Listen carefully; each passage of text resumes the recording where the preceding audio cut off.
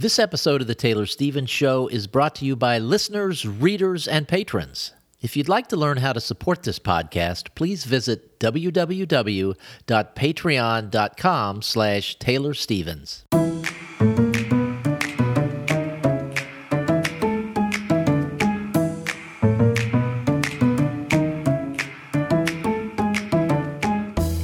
This is Taylor Stevens, the New York Times best-selling and award-winning author of kick-ass international thrillers, including the recently released Liar's Paradox with our new characters, Jack and Jill, which by now everybody should have read. If not, shame on you.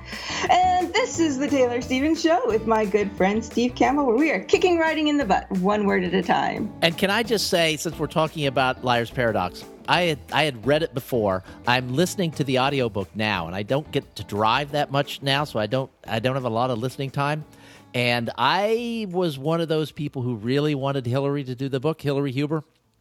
And I'm really enjoying the narrator who did this. It took me a chapter or so to just get used to that and get over my disappointment that it wasn't Hillary. But she's doing a fantastic job, and it's just so nice to have someone narrate the story to me at a pace where I can absorb it all. It's a different experience than reading for me. And so, I mean, kudos. The book is fantastic. The audiobook is fantastic. If you guys out there haven't read it yet, you've got to get it. You've got to read it. And if you're at all interested in audiobooks, check out the audiobook as well, because it's quite good. That makes me super happy. Thank you. Now, we actually have a topic that's not about your books, but it's about empathy and the use of empathy as a tool for writers, which sort of takes us right into our chit-chat for today, because I'm feeling badly for you because you've got some sick people in the house. I do. We rolled in New Year's with the flu, type A, which is the bad one. I've never really been super scared of the flu because I generally have a super healthy immune system, but this time it hit really fast and really hard and unexpectedly. Like, we have no idea where it came from.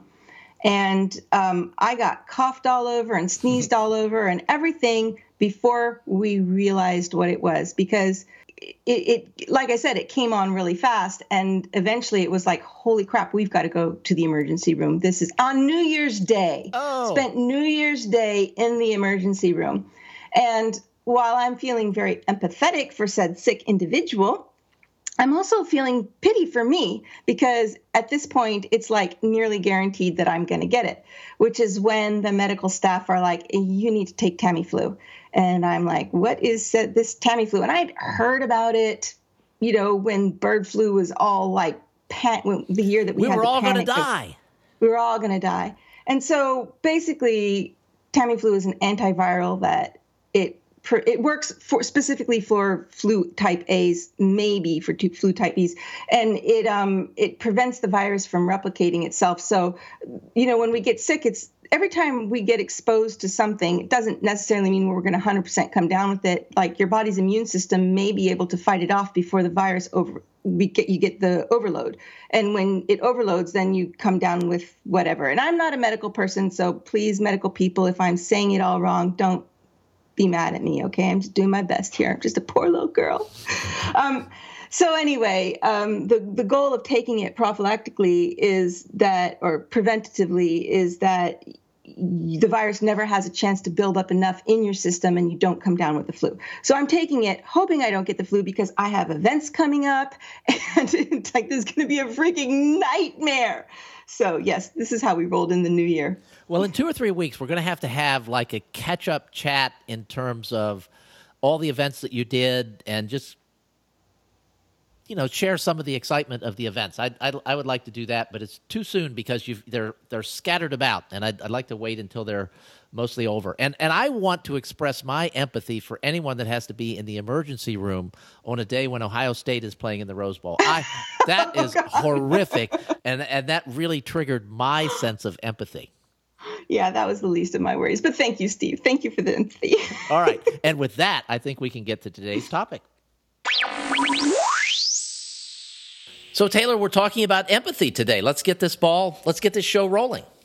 Okay. So as you all know, in all of the promotion leading up to the launch of Liar's Paradox and, Q&A and blogs and whatever, I've been doing a lot of those types of things, like putting pieces together. And it causes me to think about a lot of stuff as it relates to the writing process.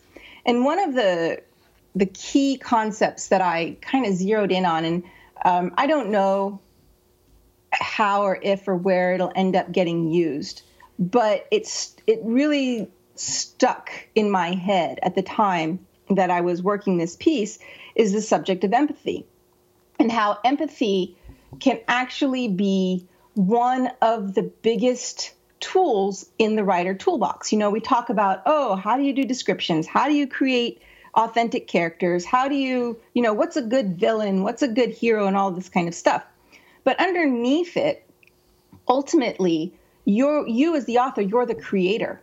And your villains and heroes and, side characters can only ever be as real and authentic as you, the author, are capable of creating them.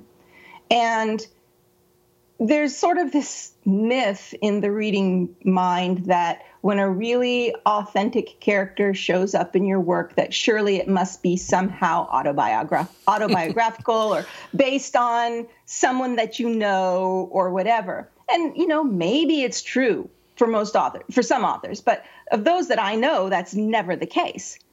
The thing that allows those authors to create characters so realistic that they appear to be real is empathy.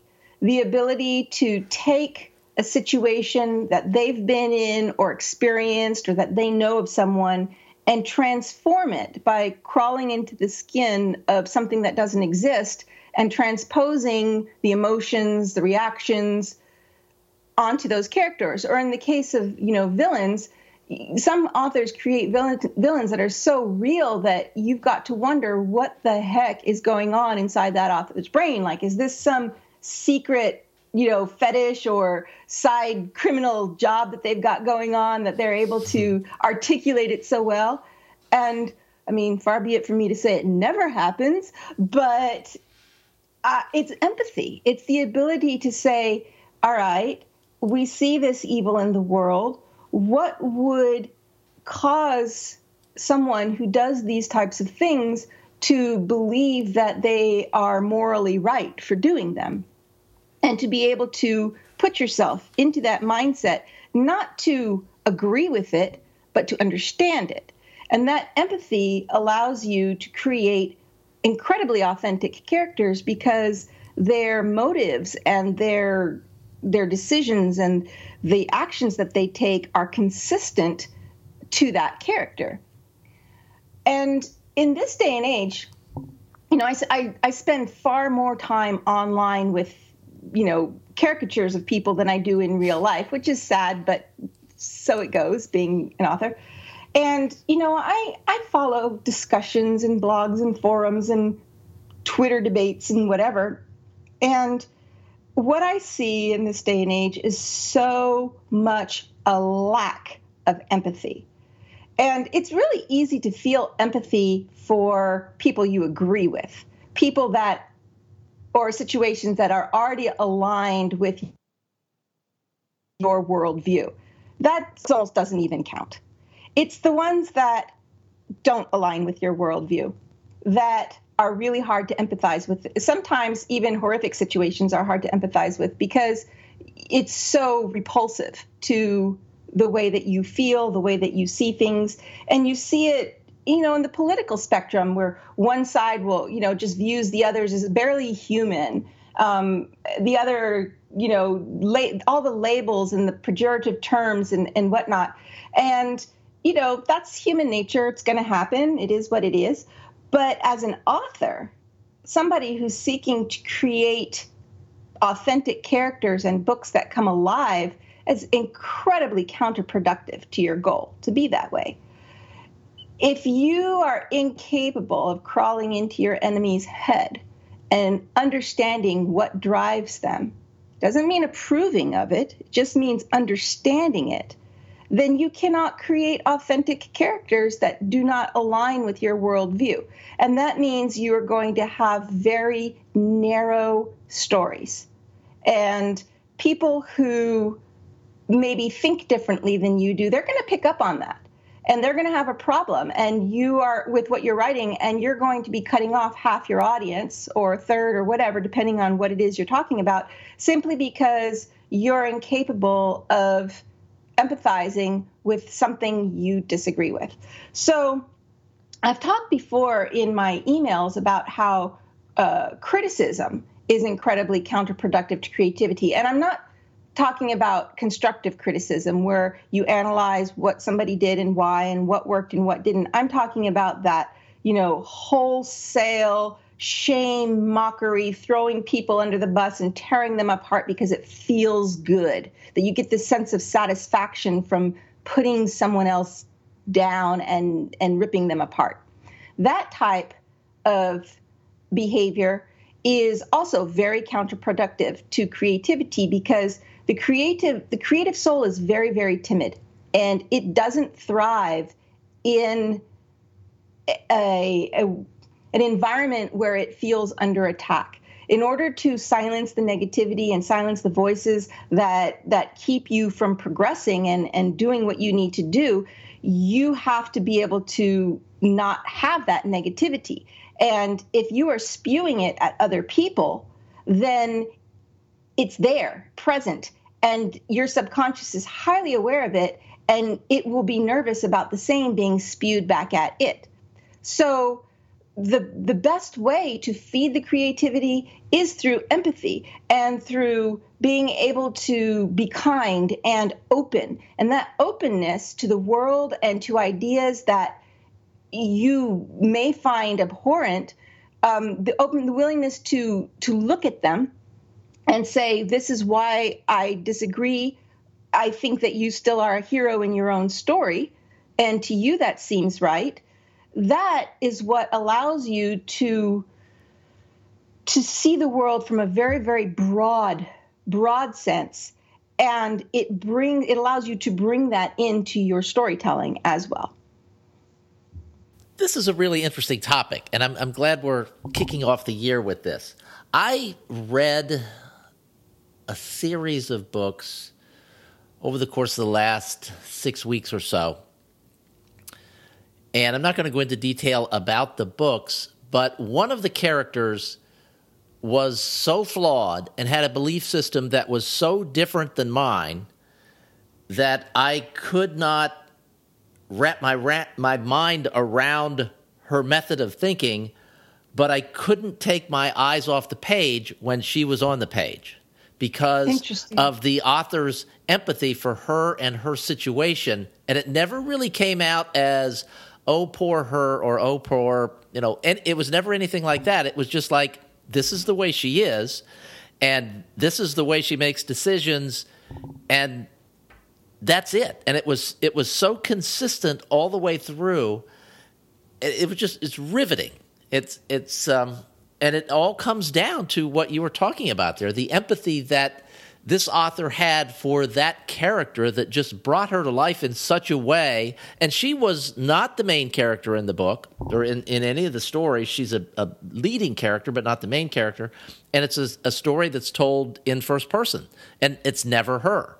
So we just see the way she thinks kind of through conversation and actions and things like that. And it's fascinating. And I myself have a great deal of difficulty writing characters who I don't agree with. And I can see how, in listening to you, what a problem that is and how one-dimensional it can make stories by not having these other characters in there. I'm thinking this is the one thing that it's almost become a joke with me. When people ask me, "Oh, how much of Monroe is based on you?" All of it. And now I say all of it. I used to get really offended, and it was like, well, how much of Carrie do you think was based on Stephen King? But now in this conversation, I think back on the situation of Stephen King and Carrie, and it is empathy that allows a grown man to write a teenage girl in that type of story. You can't do it without empathy and create a character that you can hate and love at the same time. It's just not possible. So, and then, on the subject of empathy, too, I'm thinking that the environment we live in right now is one of extreme outrage, where we move from outrage to outrage to outrage. And if you're one of those people who tries to be empathetic and say, oh, I don't agree with what happened here, but I can understand that here's some considerations that might not be being taken into account through this outrage, then you're going to be destroyed, utterly, completely destroyed online by the outrage and people who automatically assume that empathizing with the situation of someone automatically means you are approving of that situation, and automatically, therefore, means you are anti whatever the thing that the people who are outraging about are in favor of. So in this type of environment, it creates a very strong sense of groupthink adherence, where you don't want to step out of line, especially not publicly, because you're going to become annihilated. Now, if you're with a group of people who think like you do, then it's a little safer, but then you shut yourself off from what the other outgroup is thinking. And it's really, people who are really entrenched in this type of thinking will listen to what I'm saying and think that I'm pointing fingers at the people that they hate. But I'm not. I'm pointing fingers at everybody, including myself. And where this ties into writing is that when you live in that type of environment, it can affect you in your storytelling as well. You may feel like you want to have a character that does something, but it's an unfavorable point of view, and you're afraid that you're going to get latched onto, like you're promoting that type of thinking or whatever the character did. And it could happen. There are people who are so wrapped up in this sense of outrage that they will find a way to do that. So that is a risk. But by being in this environment that is so like this in this day and age, it can bleed into your fiction. And so you have to make a conscious effort to go, no, I understand that this is the way things are right now, but I myself determine that I'm going to be a well-rounded person. I can be sensitive in the things that I write, to avoid stereotypical cliches and things that are deliberately offensive. But you have to decide that this is just what you're going to do. If you want to write a character and it's going to make people mad because you're appropriating something that they feel that you don't have a right to appropriate, that's between you and the page. The point is to be able to empathize and to be able to not hole up in your own positions. You can believe whatever you want. That's fine.